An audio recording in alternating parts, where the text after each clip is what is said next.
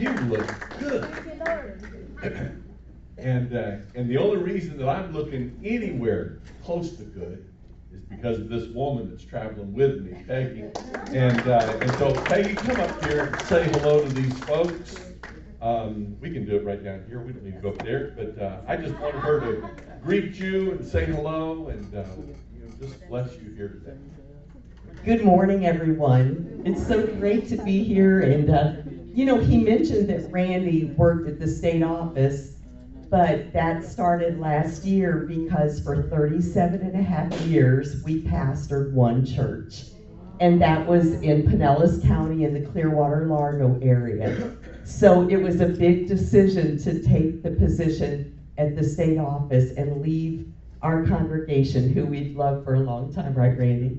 But God is moving there and blessing there, and we're very thankful for what He's doing in the church and in our lives.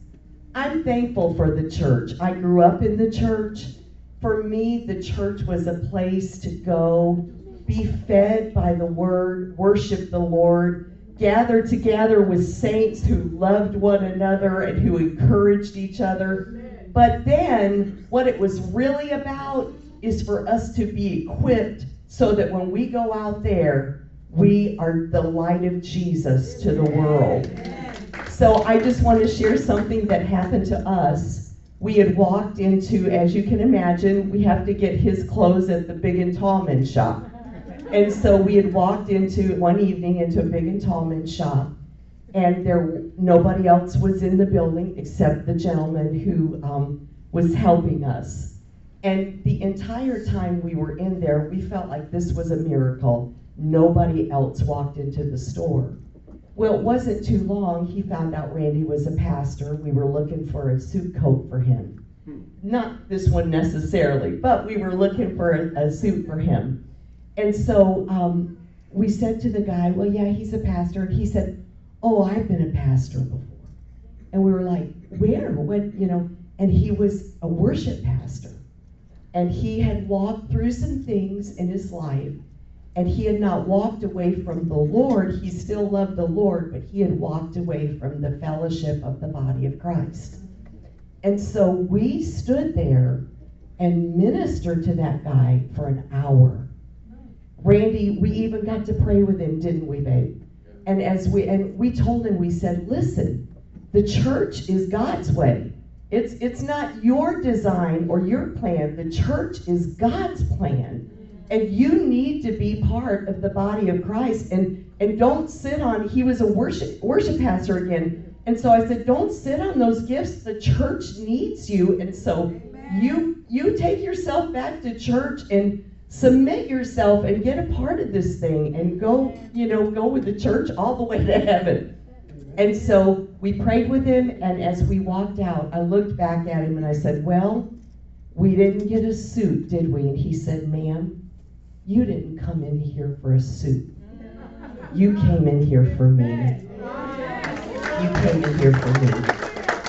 And so I want to encourage us, if Jesus could take 12 people, Pastor, and turn the world upside down, what could he do with this congregation right here if we came in here and said, this is our mission, to grow together and to be a witness to the world out here so desperately needs what we have, Jesus. So God bless you all. I pray that this 15-year is just a beginning of something brand new, that God shakes up and does a great work through your church.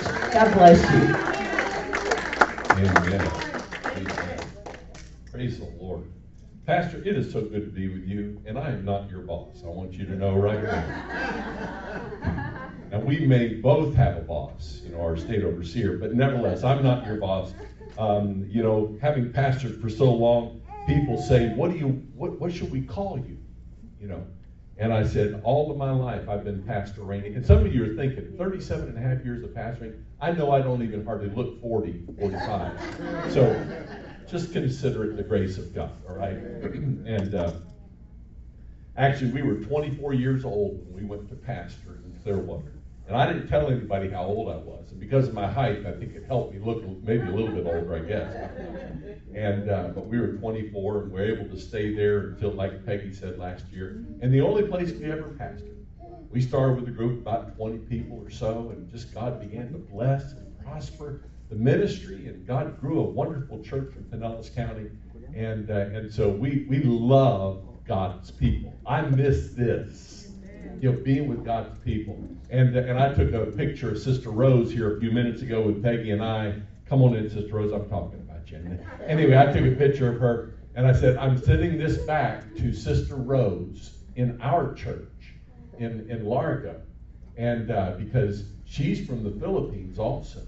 And she would always, on special days like this, always have the priest portion of her spring rolls.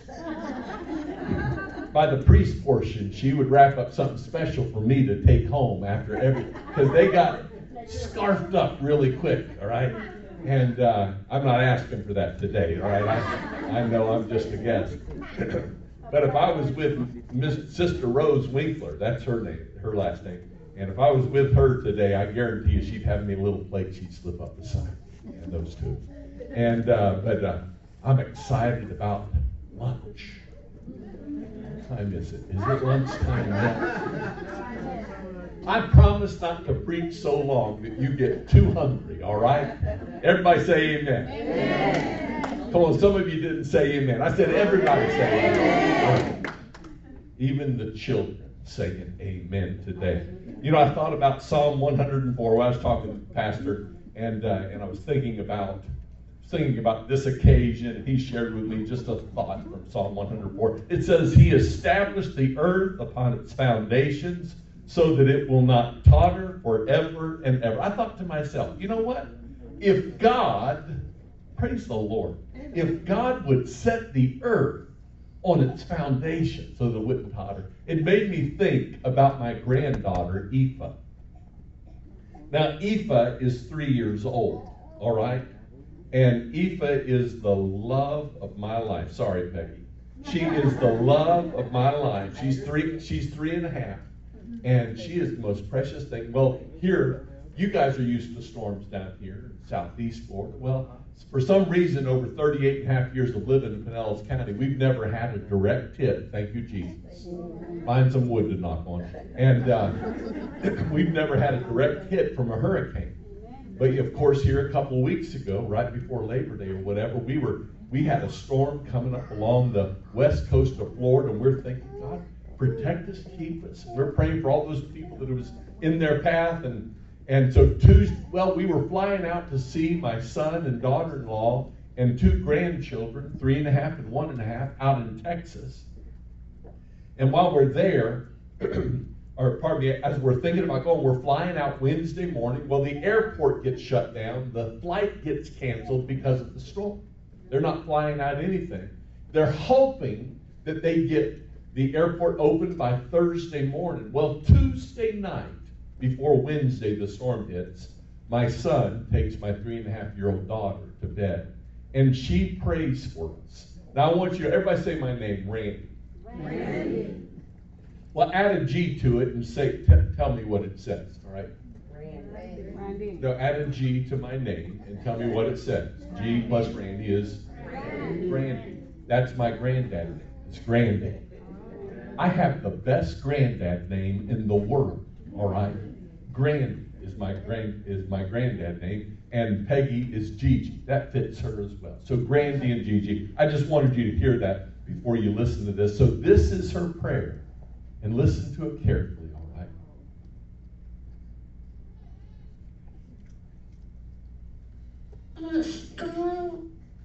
Jesus, can you please go to Granny and Jesus' house and help them so the storm will come away, God? And make sure Granny and Gigi will pass away, and make sure they come driving safe to our house. And thanks, Lord. I want you to be here and make sure you want to be on. Tell me what's all the food we need, and I want you to be the greatest big storm I ever want and think for. Thank you so much. Yeah, I got to tell you, sorry about that. I got to tell you, if God wouldn't hear that prayer, then none of us have a chance to have a prayer answered. You know what I'm saying? And I love this. You know, you're saying, why are you playing that from after you read Psalm 104, verse 5? God, keep the earth, set it on its foundation so that it wouldn't totter forever. And I just think to myself, as she's praying that prayer, God, would you be the biggest, greatest storm ever? She's praying against the storm out in the Gulf of Mexico, and she's saying this, I think, in her head, in her 3.5-year-old head. God, would you be a bigger storm than the storm out in the Gulf? Would you just be the biggest, greatest storm ever? Take care of Grandy and Gigi. Don't let them pass away. She prayed that we wouldn't die. And I think she was actually praying that we'd get on the plane and travel over there. But anyway, she's praying, God, take care of them. Take care of them. Aren't you glad that you serve a God that set the earth on its foundation? And He set your life on its foundation. When I think about the foundation of God, I think also of Matthew 16:18, when Jesus says this, upon this rock I will build my church, and the gates of hell will not prevail against it. That's what Jesus said. I think Peter kind of has this in mind, and he's thinking through that when he writes in 1 Peter 2, and verses 4 through 6, that we have come to Him as to a living stone, and that you also, in other words, Jesus is the living stone. He refers to Him as the cornerstone, the chief cornerstone. He says, you also as living stones are being built up as a spiritual house for a priesthood to offer spiritual sacrifices. And then Paul picks up the theme in Ephesians chapter 2 and verses 19 through 22 when he says this, you are no longer strangers, but fellow citizens.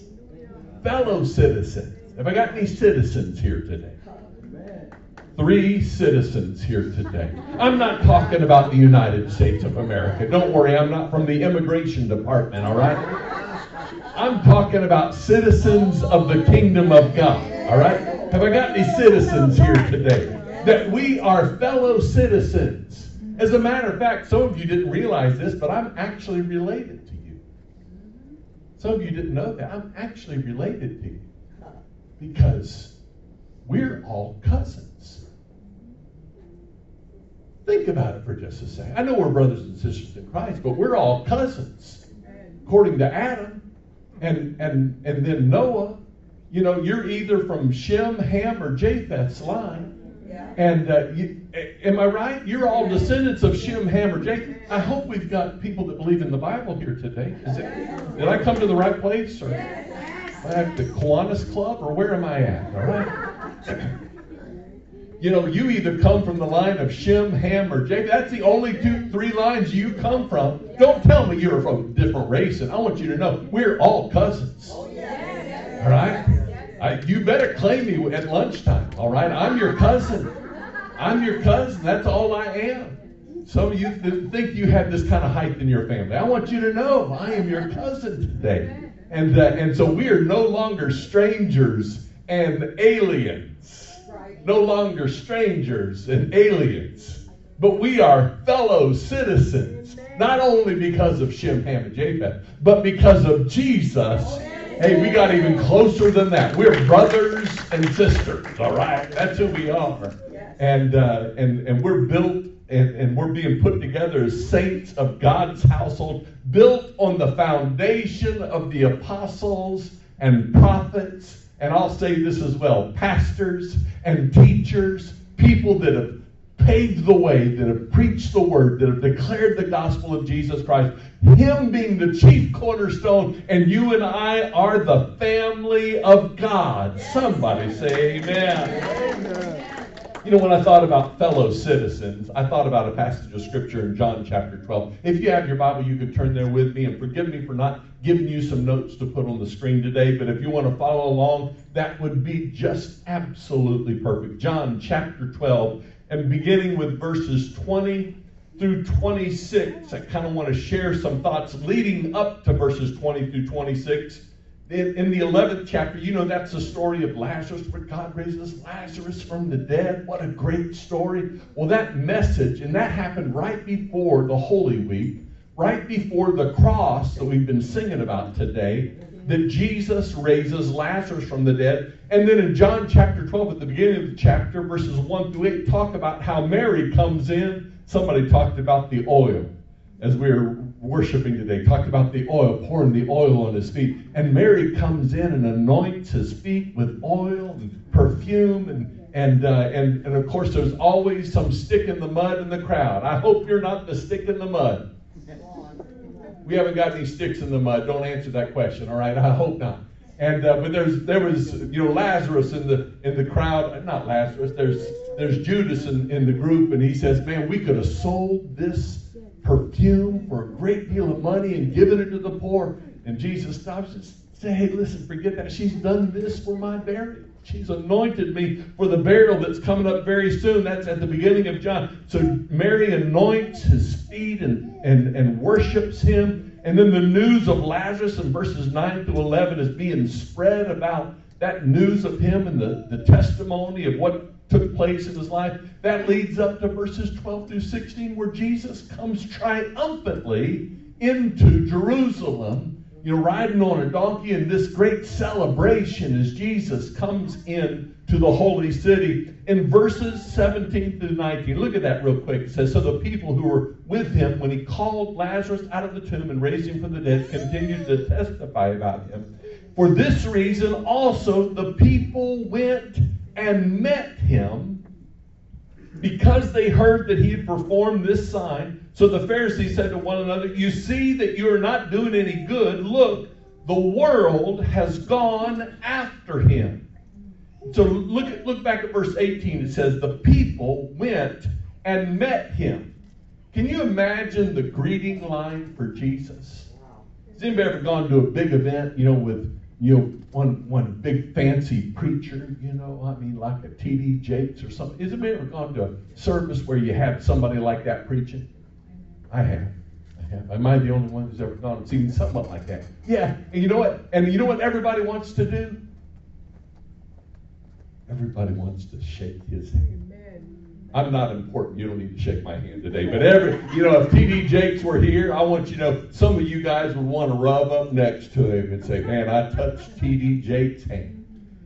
Well, I got to tell you, this is the Son of God. And man, he's just ridden into Jerusalem, and people were lined up out the back door because they wanted to see Jesus. And the people were coming and wanted to meet with him. Can you imagine the apostles, the 12 apostles, working the crowd, getting the line straight? Hey, hold on. Don't cut in line. This one's next. They're wanting to meet Jesus. And they keep coming to Jesus, and they're trying to figure out how they can get in to see Jesus. And the 12 apostles are setting everything up. And that leads up to my text.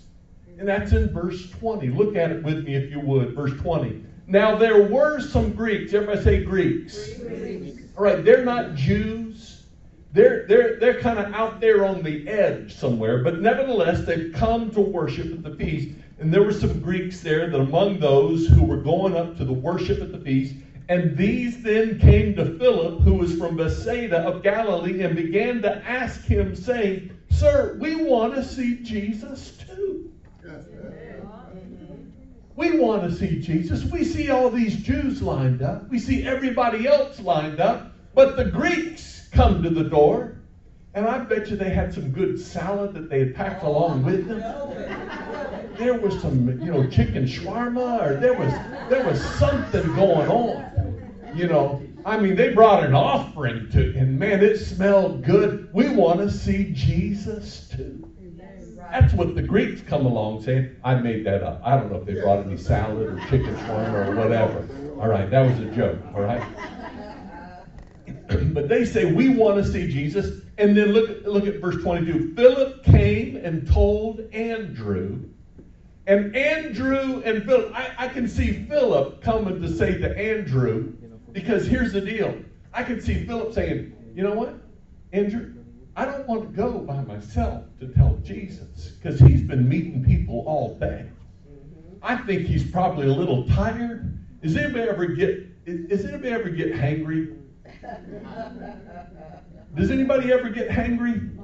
Am I the only one that ever gets hangry in this group? You know that hangry when you're hungry and and you get a little angry because you're hungry. You're little. Jesus is in the flesh here. All right. I mean, he's living in a human body. I just dare say that Jesus needed to sleep like you and I. He needed to eat like you and I. He's been meeting people all day long. He had a big parade earlier in the day. And people have been lined up because they want to see him. And Philip's saying, I don't want to go tell Jesus. And he comes to Andrew, and Andrew says, well, let's just go together. All right? Let's go tell him together. Maybe he'll respond to us. And so verse 22 said, so Philip came and told Andrew. Andrew and Philip came and told Jesus. And Jesus answered them, saying, the hour has come for the Son of Man to be glorified. Truly, truly, I say to you, unless a grain of wheat falls into the earth and dies, it remains alone. But if it dies, it bears much fruit. He who loves his life loses it. And he who hates his life in this world will keep it to life eternal. If anyone serves me, he must follow me. And where I am, there my servant will be also. If anyone serves me, the Father will honor him. First of all, I say this. God give us a church where some Greek people want to show up. All right? Give us a church where some outsiders want to come in. All right? Don't let us be a country club where it's just us four and no more. Give us a church, God, where we're opening up the doors for others. And that's what happens. The Greeks come on in there. And then I love what Jesus does. He doesn't answer their question. They come to him and they pass on the message, hey, Jesus, there's some Greeks out in the lobby that want to meet you and talk to you. They want to get together with you. And Jesus never answers their question. I can imagine Philip and Andrew saying, hey, we didn't come for an agricultural lesson. We just came to let you know that some people want to say hello. All right? We didn't need to hear about how you plant corn or wheat or whatever. We just wanted to let you know that there's some folks out here that want to hear you, want to talk to you, want to see you. And we just wanted you to know that. And then Jesus starts talking about being glorified. Look at that in verse 23. And Jesus answered them. They say, hey, there's some Greeks in the lobby who want to talk to you. And Jesus says, the hour has come for the Son of Man to be glorified. In other words, things are getting ready to blow up, guys. Yeah. That, you think you've seen something so far, you can't imagine what you're getting ready to see. The hour has come for the Son of Man to be glorified. And in their minds, again, these 12, I imagine these two, especially right here, are thinking, man, that means he's getting ready to take the throne. He's getting ready to take over the government. He's getting ready to take control of the things that are oppressing our lives. But Jesus has a different, glorification than they could ever imagine. But nevertheless, that's probably what they think. And I think what Jesus is thinking is this: you haven't seen anything yet. You haven't seen anything yet. And I think to myself, what prompted him to go through that series of concepts or ideas to come to the point of thinking about being glorified? I believe that it's just simply this. In other words, the message is leaking out. The message is leaking out. I've done some great things, but the word's getting out. And I think Jesus is saying this, I'm getting ready to kick the door open like you've never seen before. You think you've seen people restored and healed and delivered and saved? I'm getting ready to do something that's going to absolutely blow your minds. Isn't that so cool to think about that? And then he goes from talking about being glorified to dying. How do you do that? How do you go from being, the time for me to be glorified has come, my hour has come, and then he starts talking about a grain of wheat falling to the ground and dying. How do you connect glorification with dying? Again, their concept of things being glorified would probably be far different from what Jesus was thinking about. But here's how it is. You guys have seen me preach, and you've seen me heal. I can see Jesus kind of communicating this concept. You've seen me heal the sick. You've seen me raise the dead. You've seen me cast out demons, feed the hungry. You've seen me love the sinner and restore those that have been away from me. You've seen me give hope to the hopeless, but you haven't seen anything yet. And I think what Jesus is saying is this. Here's going from glorification to dying. I've done everything I can do in my present form. What they had for them in ministry for 3.5 years was the seed. What they had in their presence was the seed. And the seed came along and opened up blinded eyes and raised the dead and healed the sick and restored those that were lost and broken and did miracles. The seed walked on the water. But I think Jesus is saying, you've seen me do everything I can do in my present form.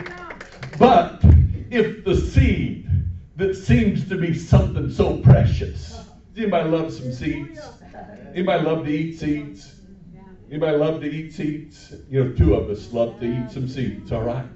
And, I'll enjoy a good seed every now and then, and I think that's pretty good. But you know what? I eat it and it's done.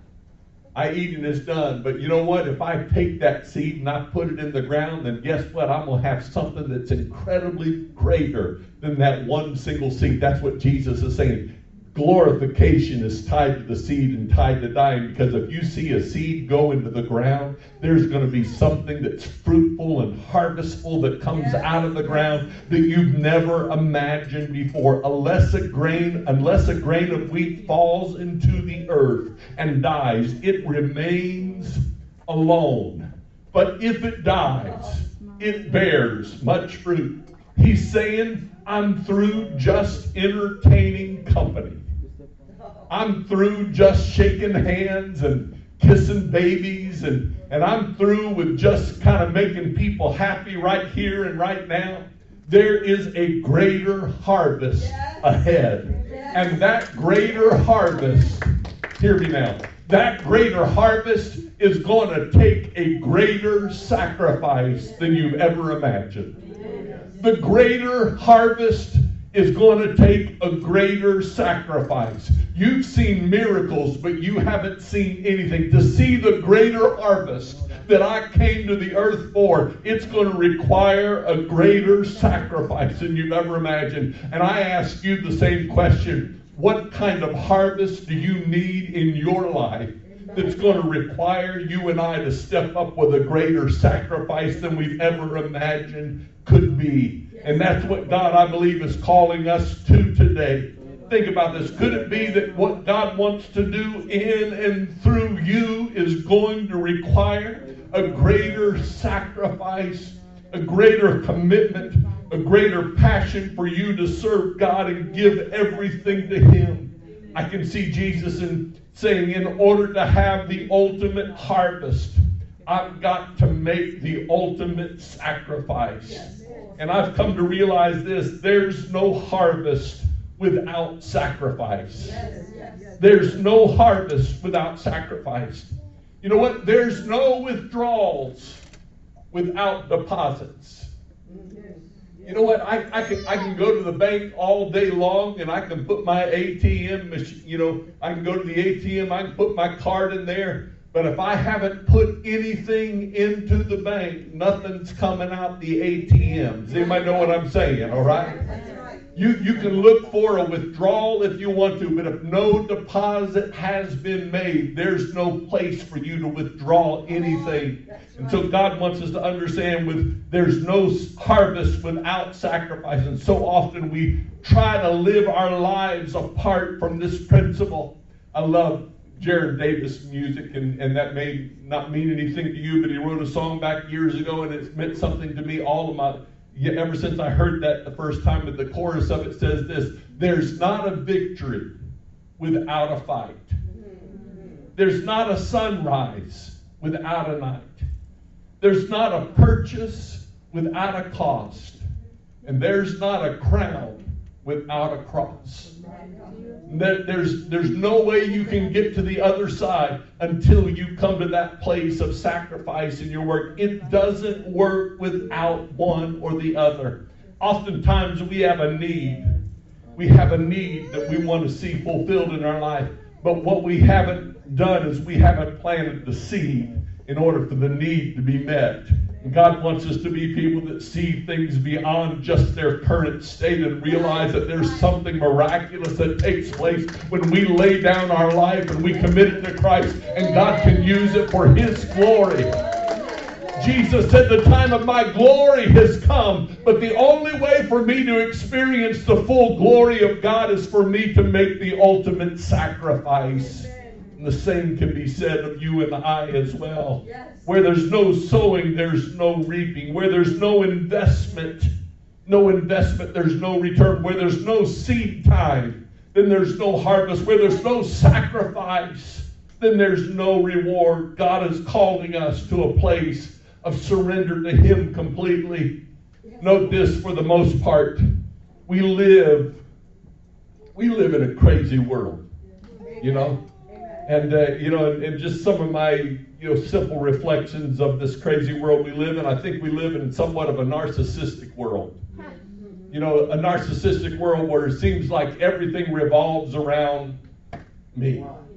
All right? We've become the center of our own universe. All right? As a matter of fact, before I go any further, I wanted to take a selfie of me real quick. All right?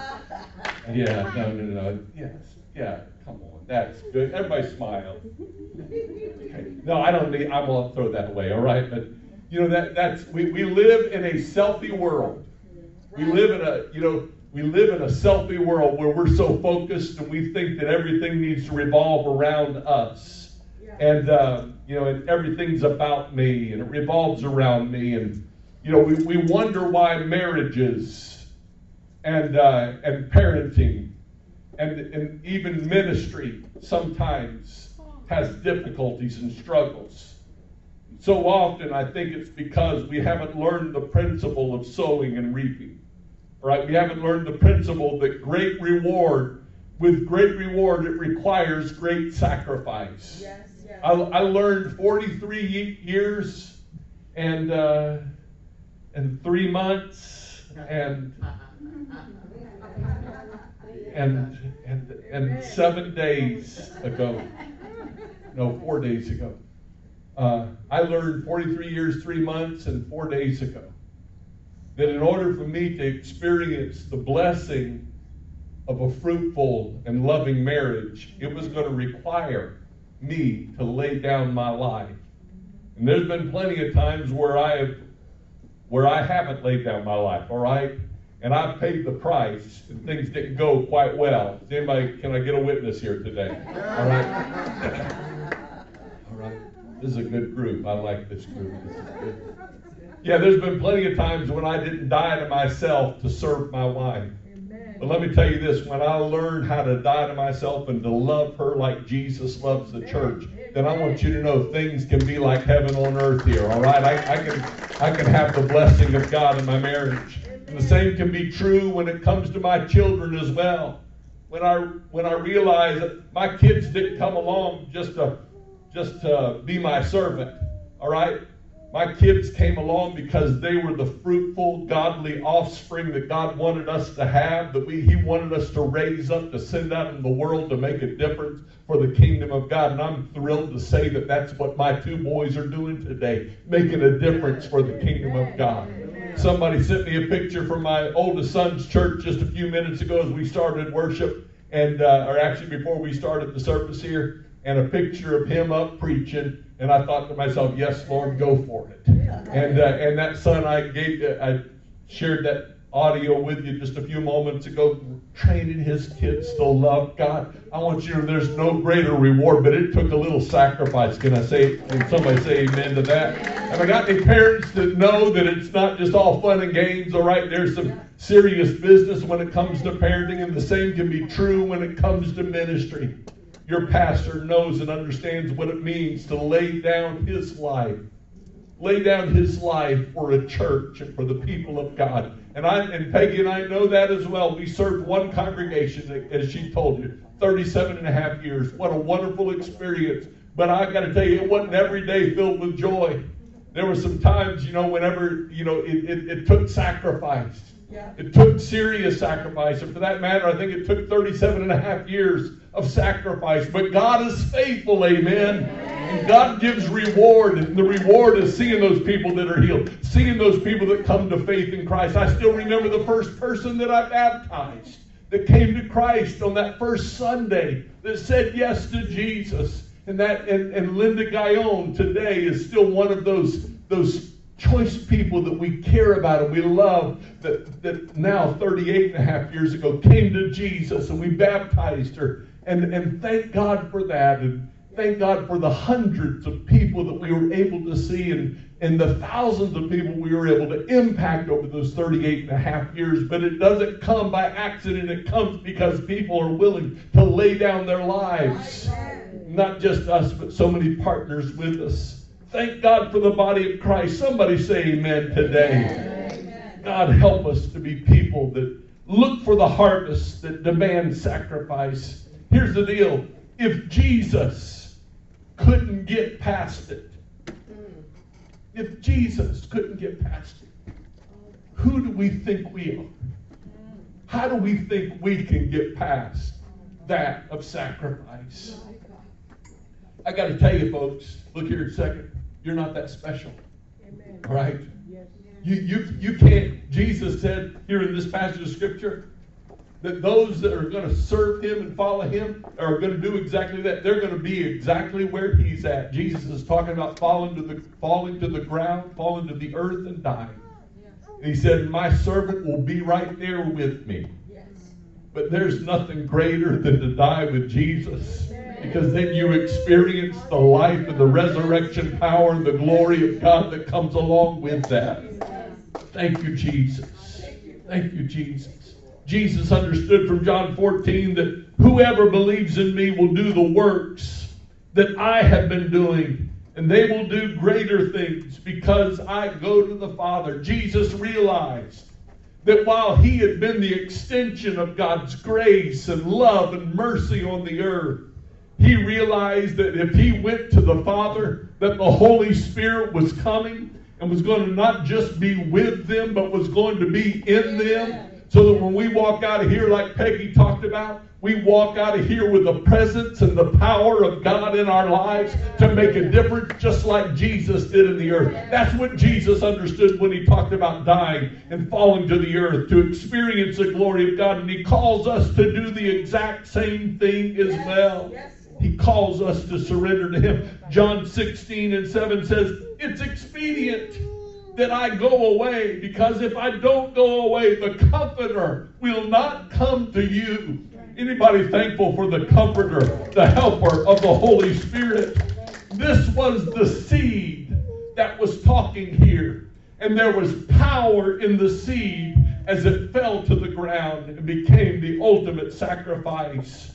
And today I just came along to say to you, I celebrate the sacrifice of your pastor. I celebrate the sacrifice of your pastor. I celebrate, obviously, the sacrifice of Jesus. But I celebrate the pastor and the woman of God that you have here in your congregation for 15 years to give of their hearts and their lives and their spirits and to surrender themselves to God to make a difference. 15 years of faithful and fruitful ministry for the kingdom of God, because it's not about us. It is about the kingdom of God.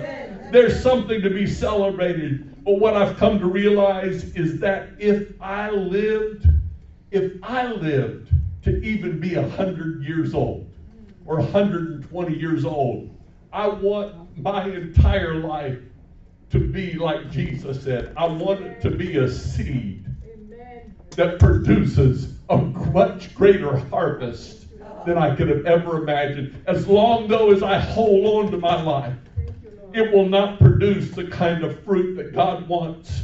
But God's bringing not only me, not only your pastor, but He's bringing all of us to the place to we're willing to allow our lives to die in His presence. For me to live as Christ and to die as gain. I know this. I've come to know Jesus. And thank God I've been crucified with Christ. But the life that I live now, I live by the faith of the Son of God. I'm crucified with Christ. I said I am crucified with Christ. But I still live by the power of God today. God wants to do that in every single one of us. Can somebody say amen today? Thank you, Jesus. Thank you, Father. I just want to pray for you today. And just encourage you. Just encourage you to say yes to all that God has for you. I said I wasn't going to preach long, and I think I preached too long. But anyway, you've been so gracious to say amen every now and then. You haven't fallen asleep, and I don't even think you've gotten angry. You know, and I appreciate that. You haven't thrown anything at me or whatever. But would you guys stand to your feet with me for just a moment?